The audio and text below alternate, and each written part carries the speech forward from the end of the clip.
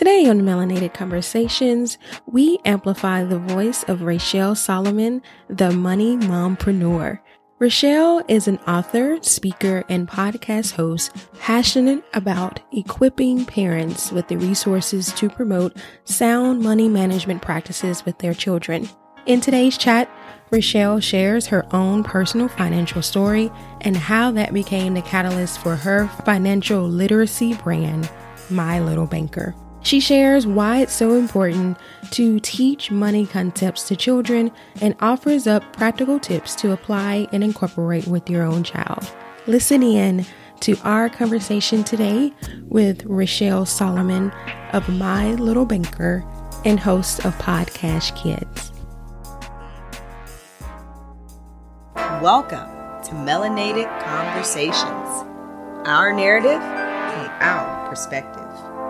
Here on the podcast, we are amplifying the voices of Black women and sharing their powerful stories of transformation. I'm Tyrion. And I'm Yana. Let's start the show.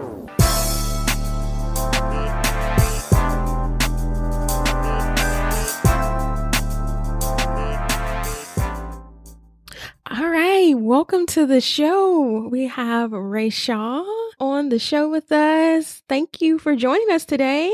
Thank you so much for having me, ladies. Yay. I appreciate being here. Yes, I'm excited to talk to you about all the great things that you're doing, particularly on the topic of finances and how we can teach our children. Yeah. So before we actually go into that and, more about your brand and what you have going on, Terry and I want to kickstart things with a round of rapid fire questions. Pew, pew. Pew, pew.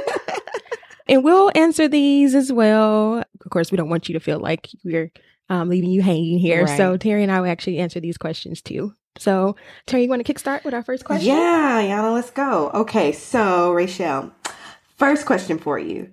Name one of your favorite TV shows growing up. Oh my God, growing up. Yeah. Oh, why you put me on the spot like this?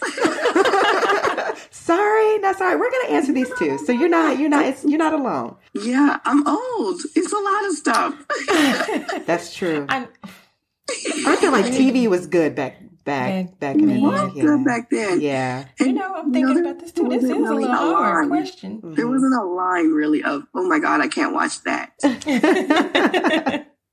So, oh goodness. I guess, honestly, I would still have to say like cartoons. Okay. Because I think I watched cartoons until I was like 20. And then I know that doesn't like name one in particular, but they were all so good. Like I love the Looney Tunes. Like, I don't know, Scooby-Doo. I know that answer's so random, but it's so true.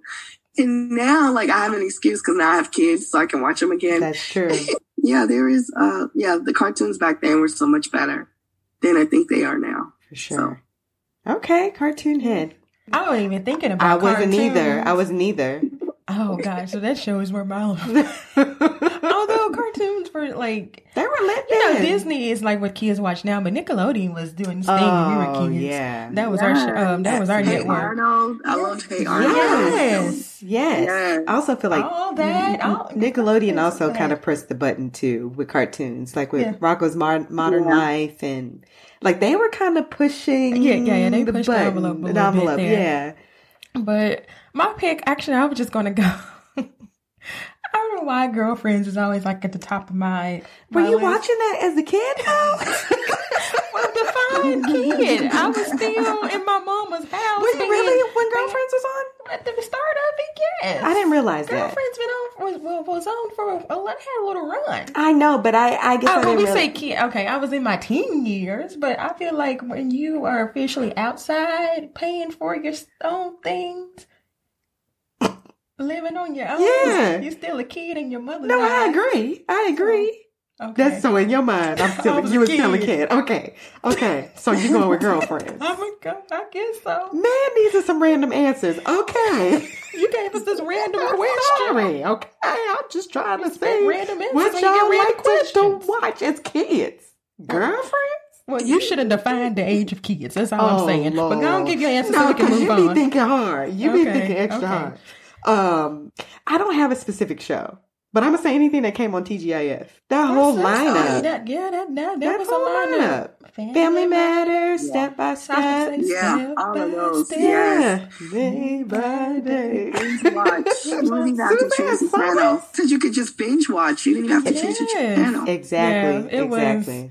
Yeah, Fridays actually were cool back in the day. Now Friday, they don't really put good programming on Friday nights. No, now. they really don't. I have another one though, but probably one show that I really did like to watch as a kid, like 8, 9, 10, 11 was on Disney Channel. The Mickey Mouse Club. The Mickey Mouse Club. Oh, yeah. No, not the Clubhouse, just the Mickey Mouse Club. Oh, yes. Yeah. Like, Mickey Mouse Club. That's where you as a kid. Yeah, like that's when all the like Justin Timberlake and Britney. Yeah, all them were super celebrities. Exactly. That's my pick. Okay. All right. That's cool. That was a nice little random question. It was very. Well, I'm random. Then you have rules for it. You know I'm random. So, if you could choose a subject that should be taught in schools but isn't, what would that be? Yeah, that's easy. The topic I teach. Personal finance for kids. Yeah, definitely. Yeah, I agree. I agree with you on that. Yes, definitely need more of that. For kids, adolescents, young adults, adults, older adults. I think it's just something that that you can never stop learning. The area of finance, and that should be taught at an early age. Absolutely. So I agree. I would say that too. We used to have like life skill type courses when we were in school. Yeah, I feel like they should bring those back. Because in SPED they still teach life skills. But yeah, I think in Gen Ed they should teach life skills because my goodness, I mean, the simple things. Right. I mean, it make it look a little different than what it did before, but I don't know. I feel like because there are people that I knew by the time I got to college that did not know how to wash their clothes.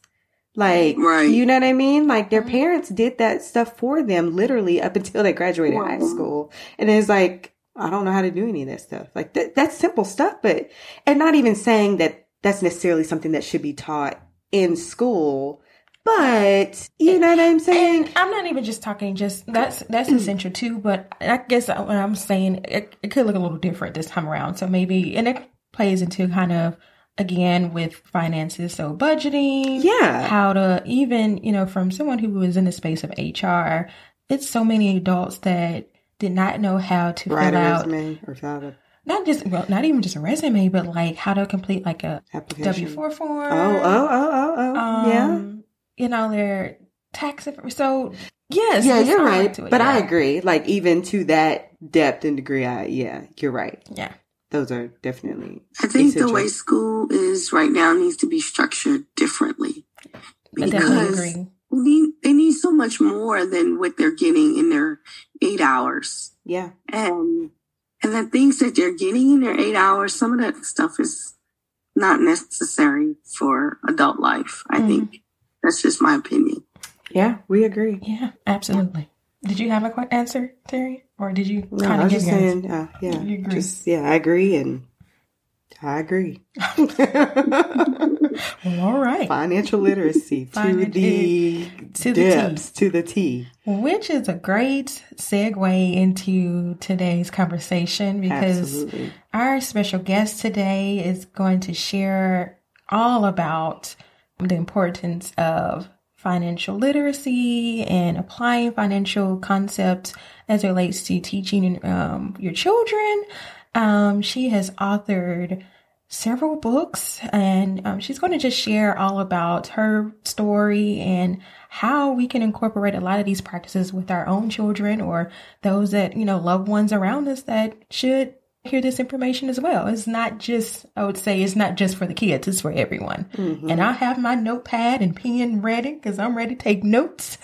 So I'm serious. This is a class. I am ready. We are here to learn. I'm here to learn. So I'm going to turn over to you, Tyrion, and let you get our first question out. All righty, Rachel. All right, first question. So it's just a simple one. What is your origin story? Can you let our listeners know who Rachel Solomon is?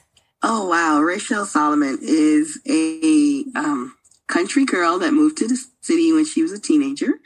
And then I, went to a college, graduated, got a great job, made a lot of money for myself. When I say a lot of money, it was more than I had ever made, or more than I think my parents may have made when they were my age.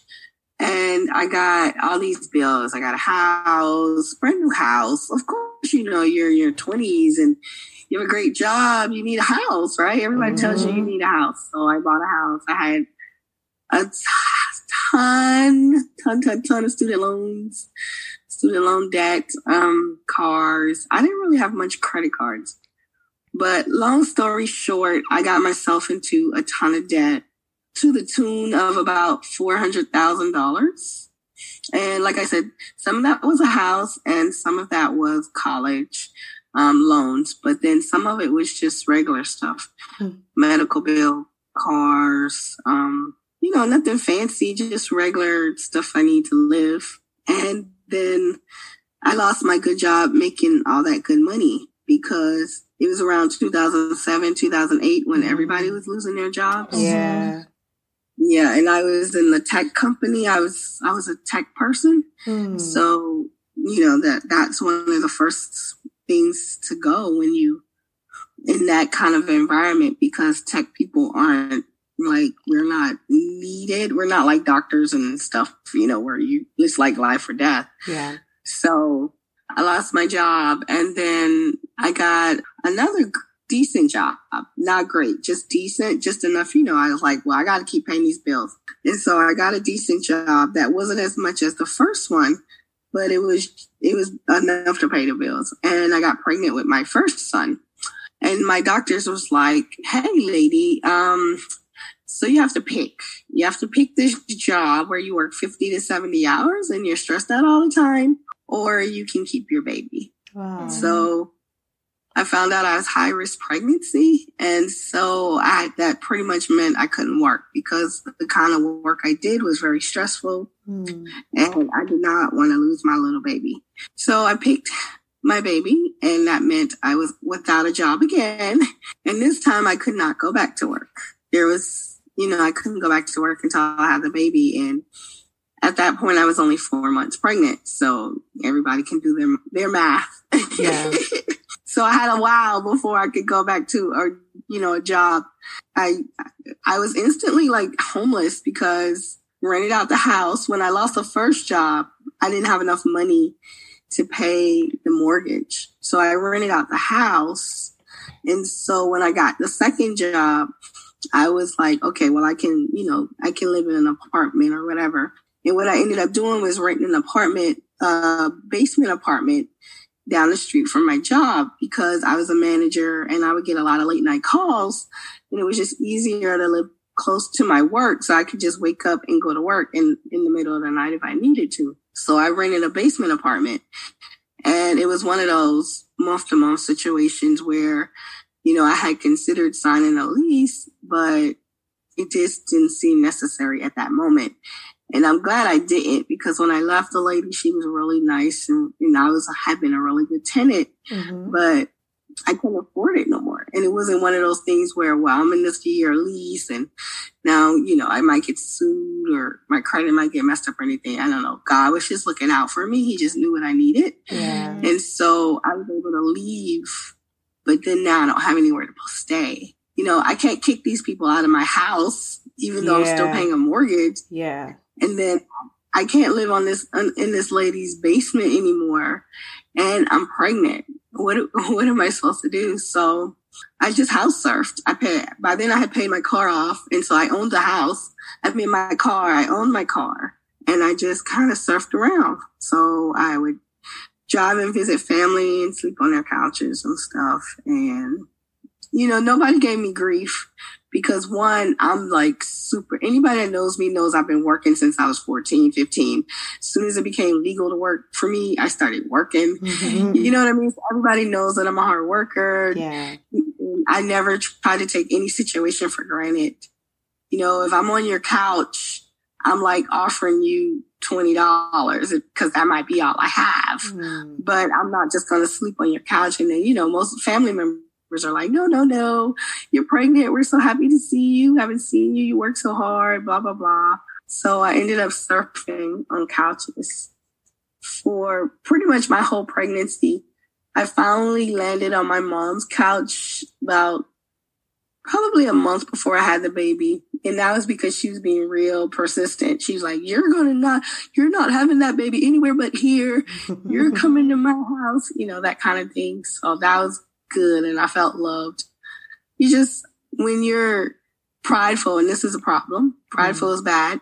When you're prideful and you're used to fending for yourself, having other people tell you that it's okay to stay with them doesn't make you feel like it's okay to stay with them. It's almost like I needed that. God was like, I need you to be humble.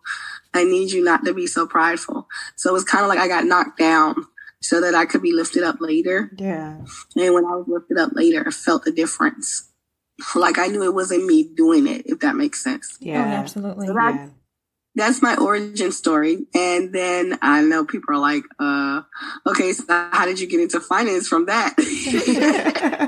So that $400,000 in debt and me surfing on my mom's couch. Once my son got like 3 months, I got off my mom's couch and got my own apartment. I started working part-time, but I still wasn't making a lot of money and I still had a ton of debt.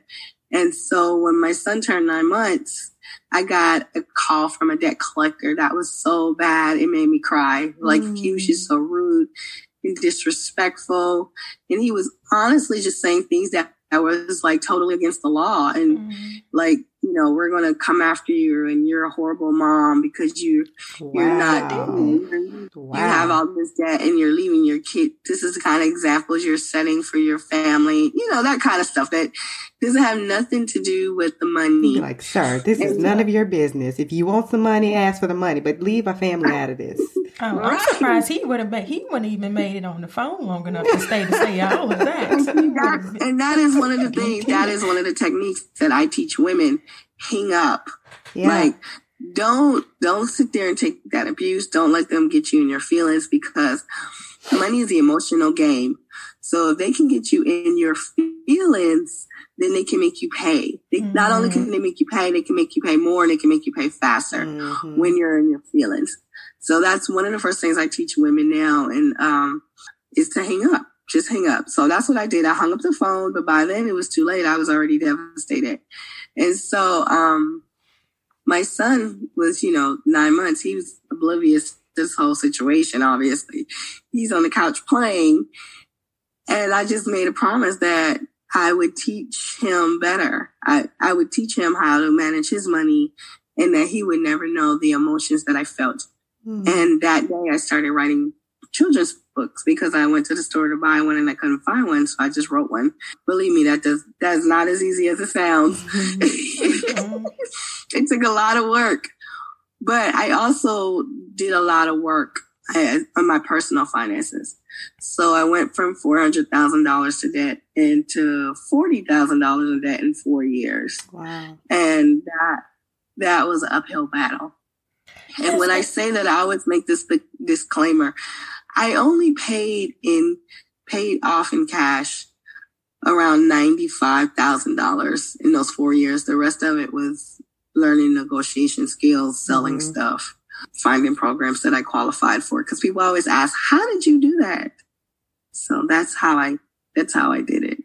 Yes, and first of all, that's just a miraculous story from how you went from that, and even how you were enduring a lot of this during, your pregnancy. Yeah. Just shows your tenacity and knack in life. But I want to kind of touch a little bit more about, so you shared actually a little bit about your financial story. I'm not sure if you mentioned, and if you did, please forgive me if I missed it, but were you introduced to financial literacy and those concepts as a child? And if so, or if not, how did that have an effect on your relationship with money as an adult? I didn't. I wasn't. All I knew as a child is we really didn't have enough. And then now as I'm older, I realize we were like lower middle class. So we were middle class. So we had just enough to, let's say, have a roof over our head, have cars, you know what I mean? But we didn't have enough to go on a vacation every year or some of that other stuff you might add to money or say you got because of money. But no one actually taught me. No one sat me down and had conversations with me about it. Not even in like opportunities presented to them naturally by life. And that's what I say. That's how the best way to teach your kids about money is in natural opportunities. So if you're at the grocery store, that's a good time to teach them about, if you're a couponer, teach them about couponing. If not, teach them how much a gallon of milk costs. Mm-hmm. You know, that's just a natural thing. You're not going out of your way and doing something extra.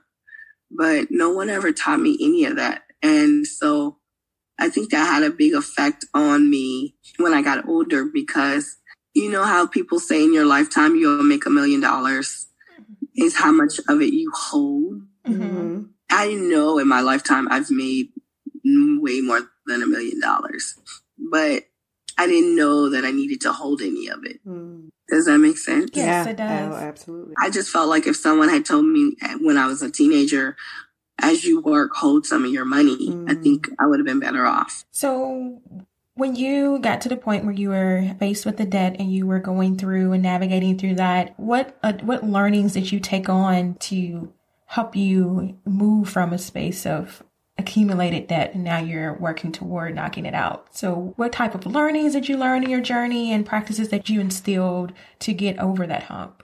Well, it's funny because I think once I was like 18, money had already kind of became a hobby.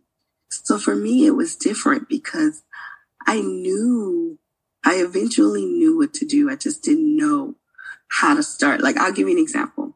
When I was in college, my uncle told me, get a 401k. Mm-hmm. But he never explained to me what a 401k was. You know what I mean? Yeah, right. Yeah. It's like you tell somebody, go to the store and get some juice. And then they're at the store and there's like 8,000 juices. Yeah. What if I grab the wrong one? Right. You know what I mean? Right. Yeah.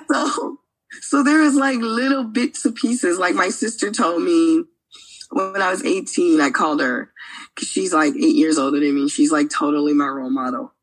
And so I called her and I was like, I'm about to go to college. You know, I don't know anything about money. Can you teach me something? And she didn't know anything. And all she said was, don't get student loans. They'll ruin your life. Mm. So I didn't get student loans until my junior year of college. And I only got them. I didn't even need them because I had a scholarship. I only got them because at the college, there was a person in the office. And I was like, all these kids are getting refunds or whatever. Mm-hmm. Yeah. And it was like, well, you qualify for a loan. If you want to get a loan, I was like, what is a loan? And, you know, I was like, what is this? What am I qualifying for? What am I signing up for? Yeah. And I was like, oh, don't worry about it. You don't have to pay it back till 6 months after you graduate. So to, you know, a 17, 18, 19, 20-year-old, that sounds like forever. Like, oh, yay. Right. I don't have to pay this back until when? And then I'm going to have small payments. And then you get out of college and you're like, oh my God, what did I do? I ruined my life. You know what I mean? Yeah. So there was just like little nuggets. So some ways there were things that saved me, like my sister telling me not to. And then I didn't get it until I was a junior. So that helped. My uncle telling me to get a 401k. So that helped because when I lost the first job, I did get the 401k. So I had a little bit of savings, a buffer.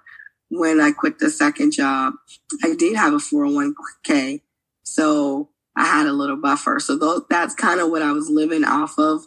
And it wasn't a lot because like I said, I didn't know how much I should have been saving.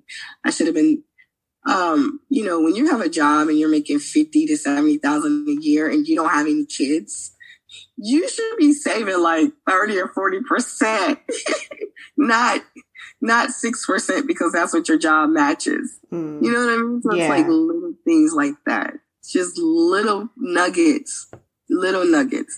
Be consistent. pay yourself first. All the stuff we hate to hear. Like, pay yourself first. What does that mean? That means every time you pay God 10%, you pay you 10% too. Mm-hmm. And then God don't even get jealous when you pay him 10% and you pay you 20%. Yeah. You know, and I tell like older people, every year, give yourself a 1% raise. See, people don't tell you that kind of stuff. Mm-hmm. You stay at 10% forever. And then you're like, well, I thought I had more than this saved. No, every year, give yourself a 1% raise. Little stuff like that can change the way you save. Wow. Well, it seems like even in the midst of like just making your way through life and transitioning into adulthood, you know, you had people that were kind of giving you nuggets, your sister and your uncle.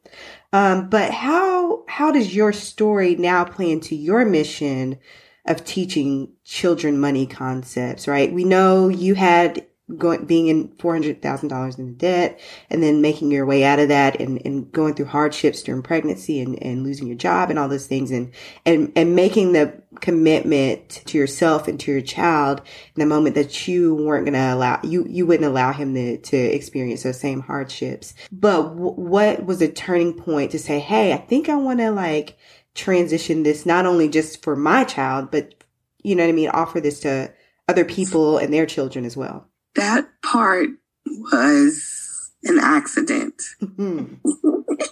I'm just going to be honest. I stumbled into that part. The first part, making the decision, was easy. You know, I don't want this to be my kids. I don't want this to be my family. I'm changing my legacy, all that good stuff people say. Yeah. But the actual turning it into a business and learning how to become an entrepreneur and realizing that I wasn't just an author, I was a brain. All of that came way later. So the first book I wrote 18 books in 3 months, but I've only published, out of those original 18, I've still only published 4 of those books. And I've written like 2 after that I've already published because one was for parents. But I don't know. It was like, I felt after I started doing it with my kids and my uncle, actually, a different uncle, he heard me reading a book to my son and he was like, where's that? Where'd you get that from? That's great, blah, blah, blah. I was like, oh no, I just wrote it. It's just a story I tell. And he was like, you need to be telling that to other kids and other families, other parents can, you know, benefit from this. He's like, you've created a tool that everybody needs and you don't know it. I didn't believe him. I mean, I believed him, but you know, family, you know how family is. Mm-hmm. They make you feel good and they give you love. So I actually asked some random people that I didn't really know that well, you know, just questions. When did they learn about money?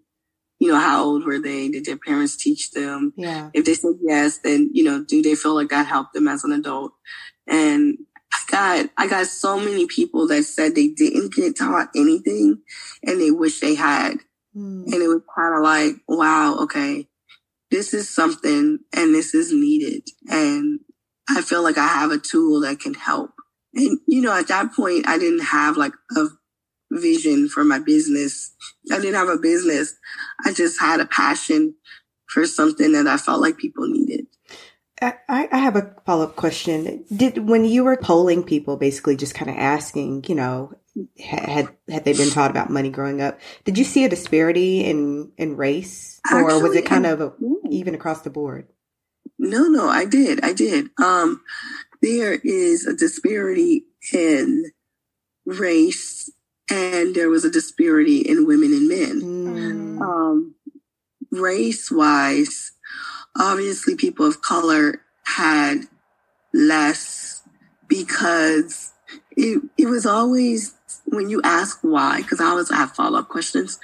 So when I would say, why do you think that was? They would either say, I don't think they knew how. Mm-hmm. I don't think they knew that they should.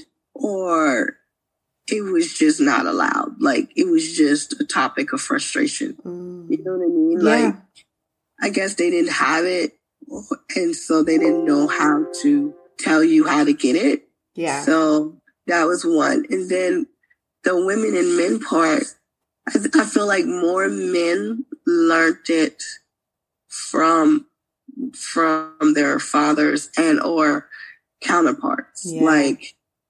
Like other guys they hung out with, maybe high school, college, whatever. Mm-hmm. They didn't necessarily learn it from home, but they learned it sooner than women. That makes sense, for sure. I was just curious if there was just a disparity. I kind of figured, but I didn't know like what you probably saw. Yeah. There definitely was. I actually did research later. I did another poll once this had become like my thing. Mm-hmm. I found that people of color, mostly women though, they don't learn about money until they're in their 20s and then their 30s.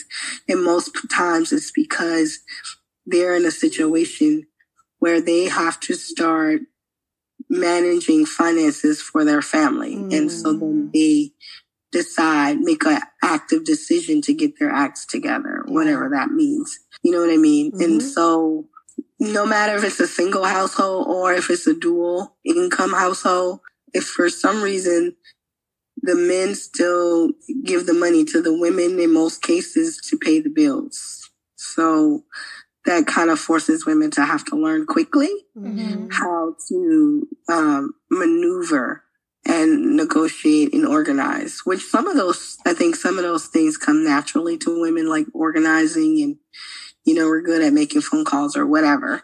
But some of that is like, okay, so telling him how much he's allowed to spend and stuff, women don't always feel comfortable with that because that's on that borderline of negotiations. Mm. And that's something that women don't necessarily do.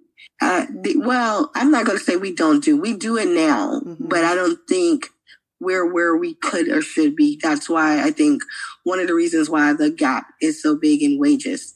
And I know that has nothing to do with this, but it kind of does because the more money you make, then the more money you have to spend and the more money you have to manage. Yeah. But I'm a big advocate in asking for 5 more. 5 more means whatever they offer me, ask for at least 5,000 more minimum. Okay. And then sometimes I go to 10,000 more. But that's a good tip for women in negotiating. If you don't know what to ask for 5 more. Got it. Ask for 5. Ask for 5. Double it. That's good stuff. Yes. Rachelle, what would you say for children when applying financial concepts? What would be the first step that you should take when you're introducing these concepts to your children? First step would be just to start. A lot of people don't realize that money is no longer an adult conversation. That is a kid conversation because today what your kids want and need, depending on their age, is directly affecting your finances. And they need to know that and not in a negative way. I would say 1 would be to start. 2 would be to find positive language to communicate with them. Because if all they ever hear is we don't got, that's too much, then in their mind, you're teaching them a mentality of lack. And there is no lack of money. I'm just going to be honest. Money is in a cycle. It's in a circle and it goes and it comes and it goes and it comes. Now, managing your money might mean it goes faster than it should or it comes slower than it could. But don't teach your kids a mentality of lack because by doing that, you're crippling their opportunities because your kid might be the next Mr. or Mrs. Big name. You know what I mean? Yeah. But if in their minds they don't believe that that's possible, then you're limiting them and their future. So I would say trying, even when you're having conversations with them, even a no can be a positive no. Maybe not right now, but maybe later. Yeah. That's a good way to say no to right now.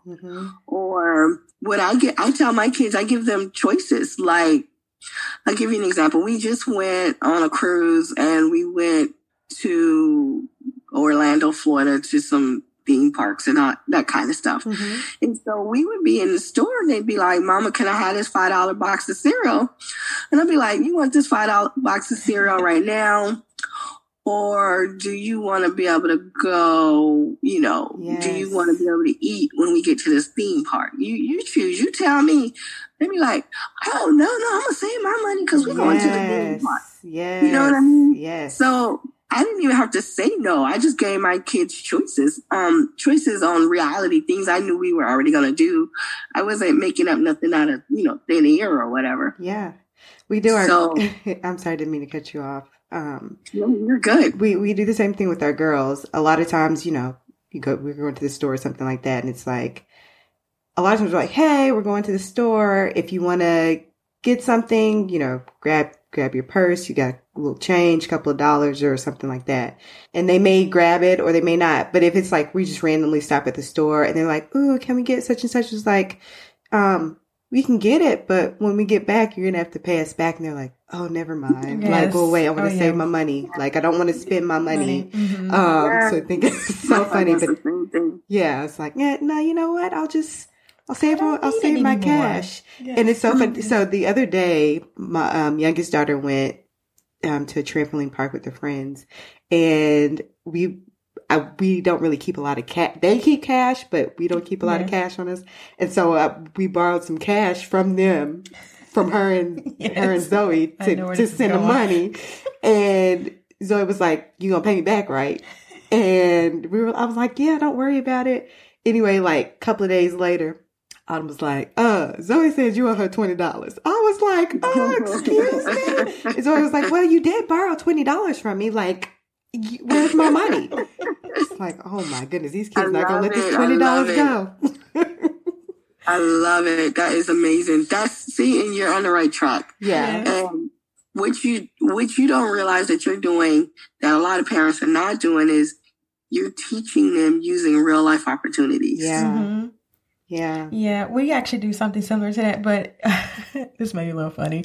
But if me and my husband, if we do something for the girls, so for instance, if they may say like, hey, can you open up my candy or whatever, we'll open it and we'll take a couple pieces out and be like, taxes. And I'm like, what?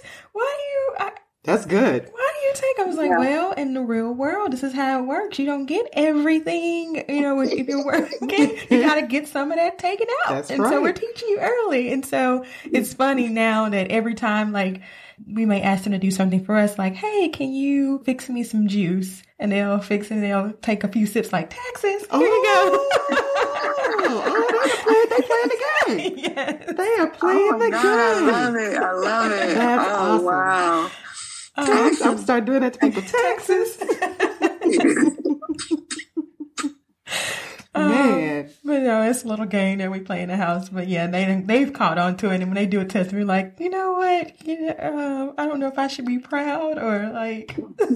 as Autumn says, using your own words against you. Right. Right.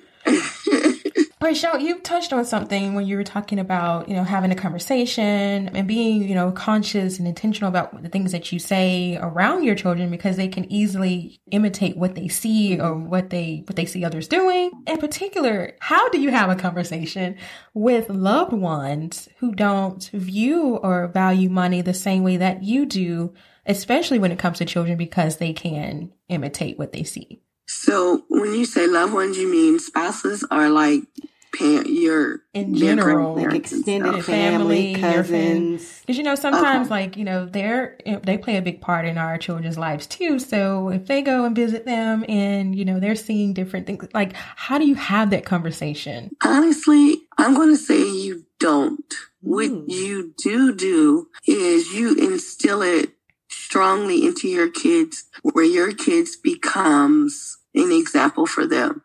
Mm-hmm. Your kids become an example for the adults. And how you like, what are you talking about? No, that's good. That's good. I would have never thought that. So I'm like, you cannot control other people's households. And that's in any aspect. So you just have to control how you're teaching your kids, what you're teaching your kids, because think about it like this. If you don't cuss in your house, if you don't use any cuss words in your house, and then they go over to a cousin's house or auntie's house or uncle's house or whoever, and all they do is cuss like sailors over there. Your kids know that is just not allowed. Yeah. You know what I mean? Yeah. And they know that is not something that they can get away with. So they're not even going to try. Mm. And so that's the thing about teaching kids. They're so resilient and they're so smart that they'll catch it. And if it's constantly a conversation in your household, then you won't have to worry about the influence that other people have on your kids, because your kids will know like right from wrong. Like, when your kids become older and they're teenagers, you know that they're not going to do drugs because you taught them, that drugs is not good for you. It hurts your body. It, it affects your mind or whatever you're teaching. These are just examples. You have to think of money in the same kind of light as that. Like, what you teach your kids in your house will help them in their future. I'll give you an example. When my kids were 3, they went to stay with my sister for like a week and a half, right? Mm-hmm. And after they had been gone for like 3 days, 2.5 days, 3 days, my sister called me and she was like, "What are you teaching these kids?" And I was like, "Why?" She was like, "They just keep going around and picking up change and saying money goes in the bank." And they keep putting it in she had like a little mason jar or cup, a mug or something that they could put the money in. She's like, "They've been walking around my house for the last 2-3 days, picking up change and sticking it in this jar. And I was like, "Because I teach my kids money goes in the bank." Yeah. I was like, and she busted out laughing. She thought it was so funny because at that time, I teach young kids. I started teaching kids at like 1 about money, but I use phrases. So as soon as your kid can talk, you can start teaching them about money. So what I used to do is when my kids were younger, when they were like 1 and 2 and stuff, we would do scavenger hunts and they would walk around the house and get the money and put it in their piggy bank. And so then as they got older, when they were like 4, we went to the bank for the first time, the real bank. And then now you go to the bank like once a year. So during the year, they put their money in a piggy bank. Mm-hmm. And then once a year, we go to the regular bank and they make a deposit. And then every once in a random blue moon, I let them make a withdrawal so they can understand they can't take their money out too. Yeah. But yeah. They went to my sister's house. My sister has 4 kids that are older. So it's her husband, and her 4 kids. And they had everybody in that house picking up money and putting it in the piggy bank. Wow. I mean, in the little mason jar. And they were 3 and they influenced the whole house like that. Wow. So like whatever you're instilling in your kids, regardless of the subject, money is just my thing. Mm-hmm. It reflects. Like, I'll give you another example that doesn't have anything to do with money. In my household, we don't cuss. So that example I used was a real one. Mm-hmm. But at my brother's house, his fiance cussed like a sailor. Mm-hmm. So when my kids go over there, I don't worry about them cussing because they correct her. Oh my goodness. Yeah. They correct her. They're like, "Excuse me, but we're kids and those are bad words. And you don't use those around us, please." And so polite. She just doesn't. She's like, "Okay, I get it. I know your mom. I get it." Man. She's been around for 6 years, so she knows, like our household. So she's like, "Okay, I get it." So your kids will go in and be the light. You know what I mean? Yeah. No, I think that is so awesome. Number one, thank you for clearing up just the idea that we don't have to have a conversation with our family members about money. No, you don't. Because you spoke of a real factual truth. Like we can't control what happens in other people's homes, family or not. We can only control what's going on in our household. And if we are positively influencing our children and the things that are happening in our 4 walls, that we are making an impact and that's going to bleed over into every aspect of our lives and our children's lives and hopefully making a positive impact on our families as well. Right. So you know what happens, right? When they get older, the family members come to them like, "Wow." Then the younger ones from that family ask them questions. Yeah. Can you, I don't know what to do. Mom or dad or whoever didn't teach me. Yeah. I love that. Yeah. I'm sorry. The other thing I love that you said too is when it comes to taking the first step and like, okay, how do you go about, having conversations with your children about money? And you said simply just start. And I even love the fact that you started with your kids. They were 1. Right. And something as simple as, hey, let's do a little scavenger hunt, find the money and put it in the piggy bank. I think that's brilliant, genius, and simple all at one time. So I love that. I love that. My follow-up, I don't even know if that's necessarily a follow-up question, but a little segue, I should say, is what is one specific principle that we should all teach our children? Absolutely teach our children. And then a follow-up to that would be, you named one activity, but are there any other activities that you would recommend in helping to apply these concepts for different age ranges and things of that nature? One activity concept, one money concept would be to save. I mean, everybody says to do it. Nobody actually does it. Does that make sense? Yes, it does. Yes, it does. And so teach them young, even with the kids scavenger hunt, or teaching them old when they're in high school and forcing them to do it. Because I know there's a lot of kids out there, when they get to that age, they don't listen to us anyway. But you can still be like, save. You don't understand, save. And then when they're like 25, they're going to be like, oh my God, Mom, thank you for telling me to save. Oh my God, Dad, thank you for telling me to save. Yeah. Oh my God, Grandma, if I hadn't saved that, little $50 a month, I would not have been able to do blah, blah, blah. Yeah. Whatever it is. And that's the thing. People think that saving is, a whole bunch of money all at once. And I'm like, no, it's saving a little bit of money over a lot of time. Yeah. I started my kids' college fund when they was 1. Yeah. So, and I only started it with $50 a month. But if I didn't add nothing else and I only did $50 a month, they would have like $100,000 when they were ready to go to college. Yeah. Yeah. And so it doesn't have to be, what people think. It can be small and just go at your own pace. But that's one of those things that's so important and you don't realize it until you get older. That's good. I was going to say on that, kind of like for me, because when you mentioned savings, that was one thing that I did pick up early as a kid, was like saving was like the thing. Like I would just save to the detriment of me. And sometimes you can learn what to do by not being shown what to do. So I didn't see a lot of people saving around me, like just to that point. So the minute I got a job, even before I got a job, like I know I was getting an allowance. I remember getting my first bank account. I can't remember what birthday it was, maybe 12, 13, something like that. And I remember every time I would get an allowance, I always ask my mom every Friday, like, can you take me to the bank so I can put my money in the bank? And I would even be apprehensive of like, I would probably take maybe like $10 or $20 and save for myself. But even then I would hide it from myself. So I would hide it.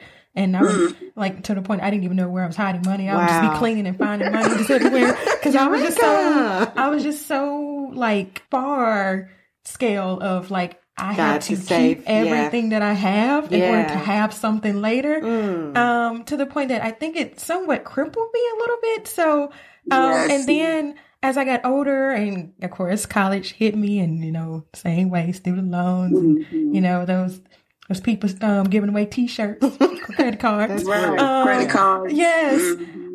Those things started to surround me, and I kind of loosened the reins on some of those principles that I was thinking I was instilling in myself as an early age, as far as it relates to saving. And I don't know. I guess I never at that time found a true balance, because here I was in the early ages, just saving everything and just, hiding money from myself, like scared to even spend money. And then as I'm getting older and navigating like the early, your early adult years, 20 years or so, you're still trying to figure out life. Yeah. And I'm spending more money than what I'm saving.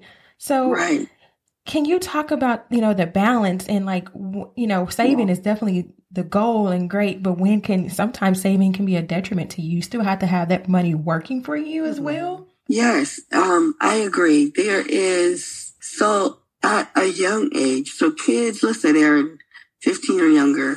Yes. They should be learning how to save. Yeah. But like I told you guys, I do take my kids to the bank every once in a while and let them do a withdrawal because I need them to understand that there is a balance to this. It's not just about saving to the point where you never spend any money. Right. And so I'm lucky in that aspect where I have a saver and I have a spender.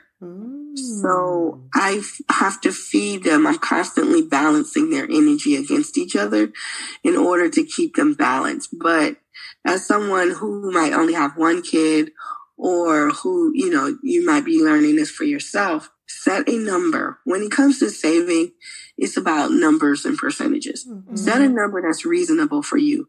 So I mentioned 10% earlier. If 10% is not reasonable for you, you can do 5%. Do 5%. Do 5% for a year or two. And then every year after that, have a goal to increase it by 1%. If you can do 15% to start, do 15. And then after a year or two, increase it by 1% every year. The goal is to be able to save around 30 or 40% of your total income that you bring into your household so that you can retire with dignity and respect. But that is not to say that you shouldn't be able to eat or put gas in your car. And then I think that every parent with a child that is 16, 17, 18, or about to leave your house needs to have 3 discussions every year from 16, 17, and 18 until that child is out of your house. You need to have an in-depth financial discussion. In-depth, like, this is how much an apartment costs. This is how much the car costs. This is what insurance is. This is what a copay is. This is what, a cosigner is. This is what credit is. This is what debit looks like.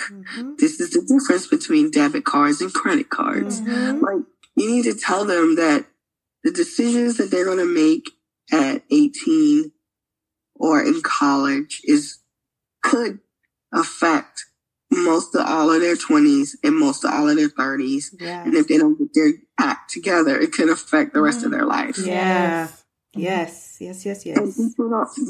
that conversation needs to be the rest of from 15 down. It just needs to be random 2 to 10 minute clips. Hey babe, you know what rent is? Rent is when mommy goes and pays, the people because they own where we live. You know what a mortgage is? A mortgage is where mommy pays the bank and then one day she'll pay the bank all the money and then we'll own the house and we won't have to pay that no more. Oh, you know what taxes is? We pay taxes because, that's how the government, pays the president. Well, I don't want to say him. That's how the government pays your teacher or to fix the roads. Or, the mayor, and so, or the policeman, and so from 1 to 15 years old, it just needs to be bite-sized clips of real life, things that's happening. We're at the grocery store. Hey babe, this is a coupon. You see that 15 cents? That means we're going to save 15 cents on this milk. Okay, cool. What does that mean? That means that's 15 more cents that we get to keep. What are we going to do with this 15 cents? Do you want to put it in your piggy bank? Yes, let's put it in your piggy bank. That sounds great. Take 15 cents, put it in their piggy bank. These are bite-sized 2-minute, 1-minute, 10-minute conversations you have with your kids. So money is a topic in your house from age 1 to age 15. Age 16, you say, hey, babe, this is a budget. What does a budget mean? You write down all your bills, you put down how much money you made, and then you figure out, if you got enough left over, if you don't got enough left over, maybe mommy need to work some overtime this month or sell a couple more books or whatever. But you have that conversation with your kids. You are preaching to us this morning. Thank you.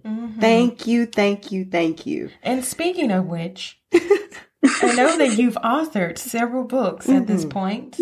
if you could share a little bit about some of the books that you've authored, but also I wanted to know, were some of these books created out of your own personal teachings to your children? Yes, the first one actually was. The first one was actually the main character's name is Nathan, and that's my son's name.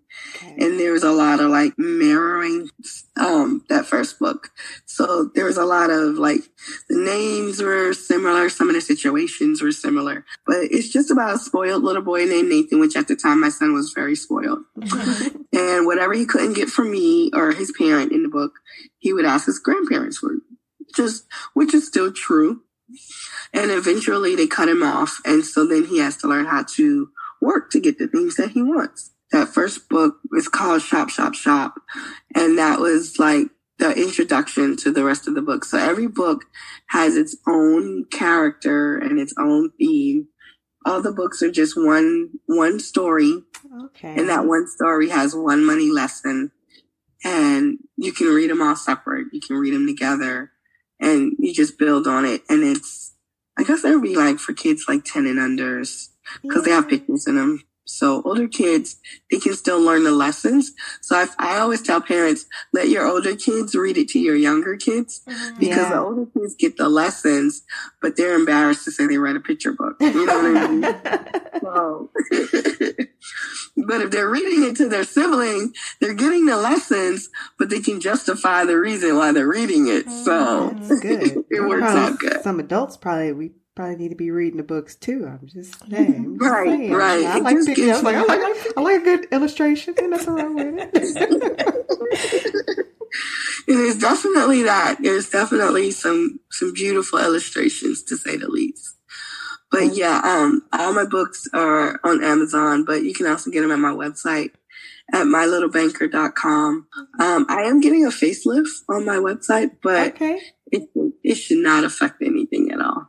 Okay. All right. What are a few topics, if you don't mind throwing, that you discussed in some of the books? Oh, yeah. So, my little, the Shop, Shop, Shop is just about working, for the first time, earning money. And then Gail's Day of Giving is about giving.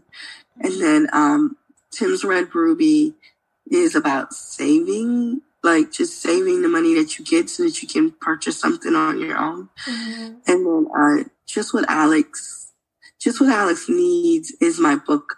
It's kind of about being content, but not really just being content. It's more about realizing the gifts that you already have and appreciating the people around you that love you. So that's the newest one, and it should be out in like a week. Oh, so exciting. Yes. Okay, I got to get some art. It's time to re-up on the books. I might need to have a side conversation. The 25. I always forget the 25 because it's not a children's book.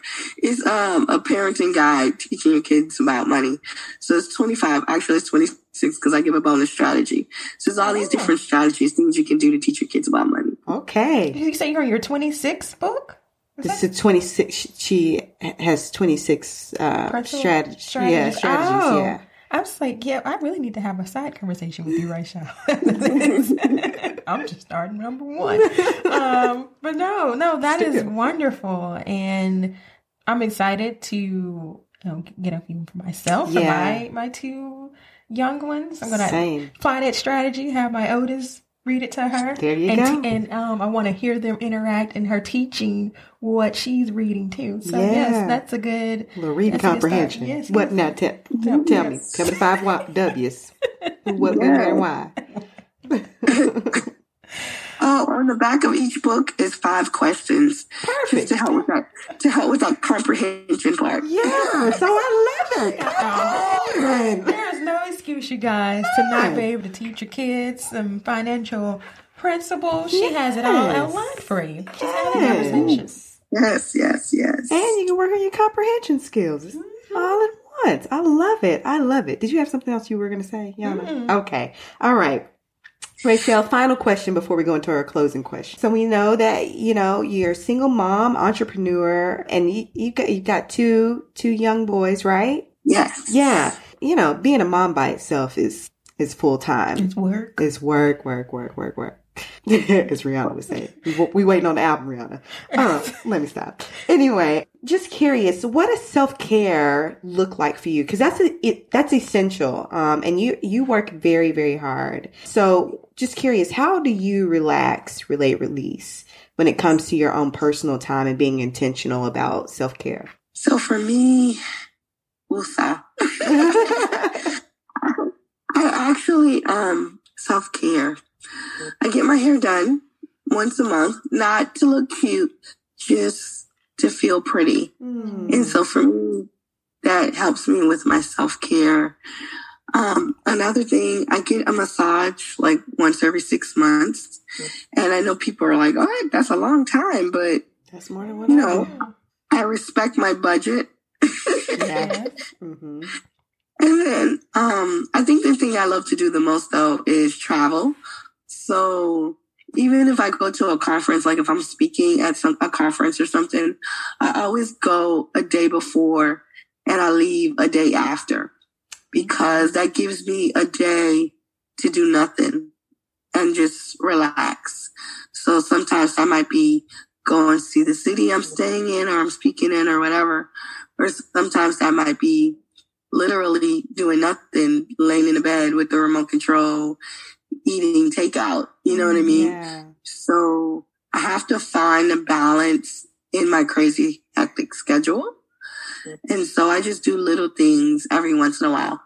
Or every once in a blue moon, I'll go to a movie by myself. People think I'm so crazy for that. But like right now in the middle of the day, the kids are at school. You know what I mean? And I have some free time. I just go to a movie and relax. Okay. Nice.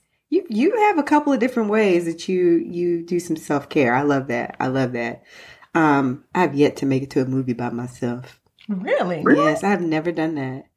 My God, you should. Is that a common thing that people do? Yes. You have to at least do a movie and Rachel, I don't know if you know, but Tyrion is like the ultimate movie buff. So that is actually even more shocking to me that she's never just like creeped into a theater by herself and just had a little... That could have been my answer from yesterday. You could have. But yes. That was the one common thing that everybody's done that I've never done. I've never gone to a movie by myself. Oh my God, you should. It's so relaxing. It is. You don't have to worry about nobody talking or stepping around you, or you just go pick something you want to see. It doesn't matter. You don't have to agree on the movie. You know what I mean? I usually go to see stuff I know my kids are not going to want to see and stuff like that. Right. Yeah. And it's always good to go like in a day when you have a good open theater, you can just like relax. Well, at least for me. But 2020, it's happening, okay? Yeah. I'm going to come back and let y'all know when I do this. I'm doing that this year. Okay. Go ahead, Yana. No, but that's good. I like what you said, and that you do allow that time for yourself, and you can respect your budget while still taking care of your body. That's right. So, that's right. That's right. That's good. Yeah. Respect your budget. If y'all didn't hear anything else today, while still taking care of your body. And everybody else. No, so as we wrap today, I want to ask this one question. We're in the beginning of 2020 and everyone is kind of getting on the train of like establishing what their power word is for them in the year and kind of how that's kind of, leading their lives at the moment. So what would you say was your power word for 2020 and why? Consistency. Oh, consistency. Yeah. Why consistency? That is my power word because that has been my weakness in the past. Being consistent, because life has a tendency to knock you down sometimes. Mm-hmm. It takes consistency to get back up and rule the world. Yeah. I like it. Yes. That's good. We all need a little bit of that in our lives. So I think we all can. More than. Yes. Just a little bit. Need a whole lot of consistency. Yes. That's good. I love that. Okay. So, do you have any new projects in store for 2020? Another book? I know you said you're releasing a new one, excuse me. I can't get my words out. You're releasing a new book, to the series, correct? Yes. Okay. Do you plan on adding any more in 2020 or? My goal is to add one every 6 months. Nice. Okay. That's a good, yeah. I like that. Okay. And then, projects, I actually have a kids podcast. Well, it's me talking to kids mostly, my kids about money. That's awesome. What's the name? It's Podcast with a K. Kids. Like come on, Podcast. Podcast Kids. Yep. Love it. Do you, so is it just you and your sons talking, or do you bring on other kid guests? I bring on other kid guests. It's me and my sons talking. Sometimes it's just me, but most of the time it's me and my kids talking. And then I bring in other kid guests who are like kidpreneurs, entrepreneurs and stuff. And they're doing really well and they're successful. I like for them to share their journey because they're having duality. They're having to be a kid still. And so how do you run a business and get respect of adults, but still be a kid? Yeah. And then not work so much that you lose sight of what it means to be a kid. So I like getting to know them and talking to them and having them on the show. So I love that is a new project because we just started we started the last week of November. So I think we only have like 4 episodes out or 3 episodes. One's coming out, I think, tomorrow. Okay. Happy podcasting. Yes. That's so awesome. I love it. We'll be subscribing. Sure will. Podcast. You heard it here first, guys. Go hit the subscribe button. Like Listen. and review. Yes. 5 stars. Yes. Thank you. Thank you. If it ain't 5 stars, she don't need it. She don't need it. Keep it in your pocket. Save it. See what I did there? Save your 5 stars. Save, yes. Save it. If you ain't gonna give it to her, then save it. No, that's awesome. Yeah. I can't wait to hear and allow my kids. That'll be a good one for the kids to hear as well. So yes, I'll definitely be tuning in there. Did you have any other projects in store or speaking engagements? I know you said you speak quite a bit. Yes, I'm speaking at PodFest this year. In Orlando in March. Yes. So yeah, I'll be there this year. And then I have some stuff local to Charlotte. I'll be teaching at a kids event coming up in February. So yeah, I'm trying to take it slow right now because I'm a little under the weather, but I think by the end of the year, everything's going to start going really quickly. So that is awesome. You got a lot going on, but this is good stuff, man. This is such good stuff. Well, we're excited for you, and we will definitely be continually following you along this journey. Mm-hmm. And, if there's anything that on our end, how we can continue to shine light on you and all the things that you have going, we are here for that. So, yes, just let us know. And you guys heard it, look for that book coming out soon and all the other books that are in the series that are out there. Yeah. And she said those are on Amazon as well as on her site. Mm-hmm. Can you give that site out to everyone, Rachelle? Yeah, it's mylittlebanker.com. So that is mylittlebanker.com. And I would really like to give you guys a discount on my books for listening to today's episode. Okay. So I guess I'll give them a promo code and you guys can find it in the notes. Yeah. We will add that to the show notes. Surely. She is giving gifts. She help you budget and save your money. Look at this. Look at that. Come on. Help the people save and educate them at the same time. I love it. Is there any other way that we can connect with you? Social media? Oh, yes. Everything is at My Little Banker. I try to keep it really, really simple. So my social media is My Little Banker. So it's Instagram, Twitter, Facebook. Am I missing any? Snapchat? Just look up My Little Banker on our social media. Yeah. Just Google My Little Banker and you'll get a ton of pages of stuff. If it don't say Rachelle, then it's not her. It ain't her. And report it because somebody's imitating. So. know, this has been counterfeit.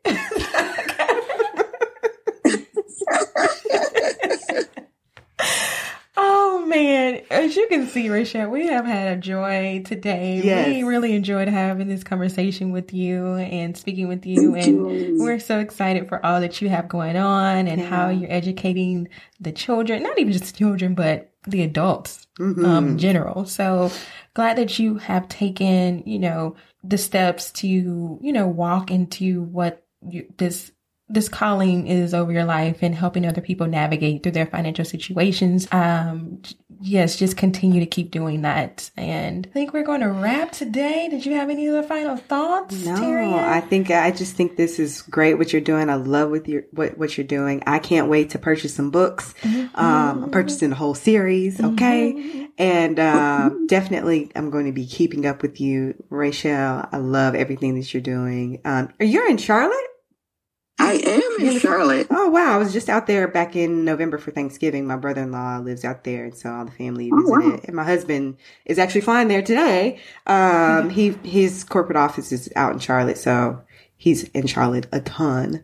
So what's up, Charlotte? Everybody in we Charlotte. have to make our way to Charlotte too. That keeps coming up a lot for us. So it does. We'll let you know when we're in the area. Definitely. Would love to, have a bite or something, catch up, chat, meet you in person. For lunch. Yes, we love food. I mean, we do. But it has to be budget friendly. Yeah, absolutely. All right. Well, thanks again, guys, for tuning in and for allowing us to amplify yet another beautiful Black voice. Yes. We always say it here that we love to share our lessons and celebrate our successes and just continue to share and deliver what all great things that these phenomenal women are doing. So thanks again, and until next time, melanate on that. Thank you for tuning in. Hope you enjoyed our chat today. Keep the conversation going by heading to iTunes to subscribe, rate, and leaving us a review. Have a story of your own to share? Email us at info@melanatedconversations.com or connect with us on social media at Melanated Conversations. Till next time, keep raising your voice.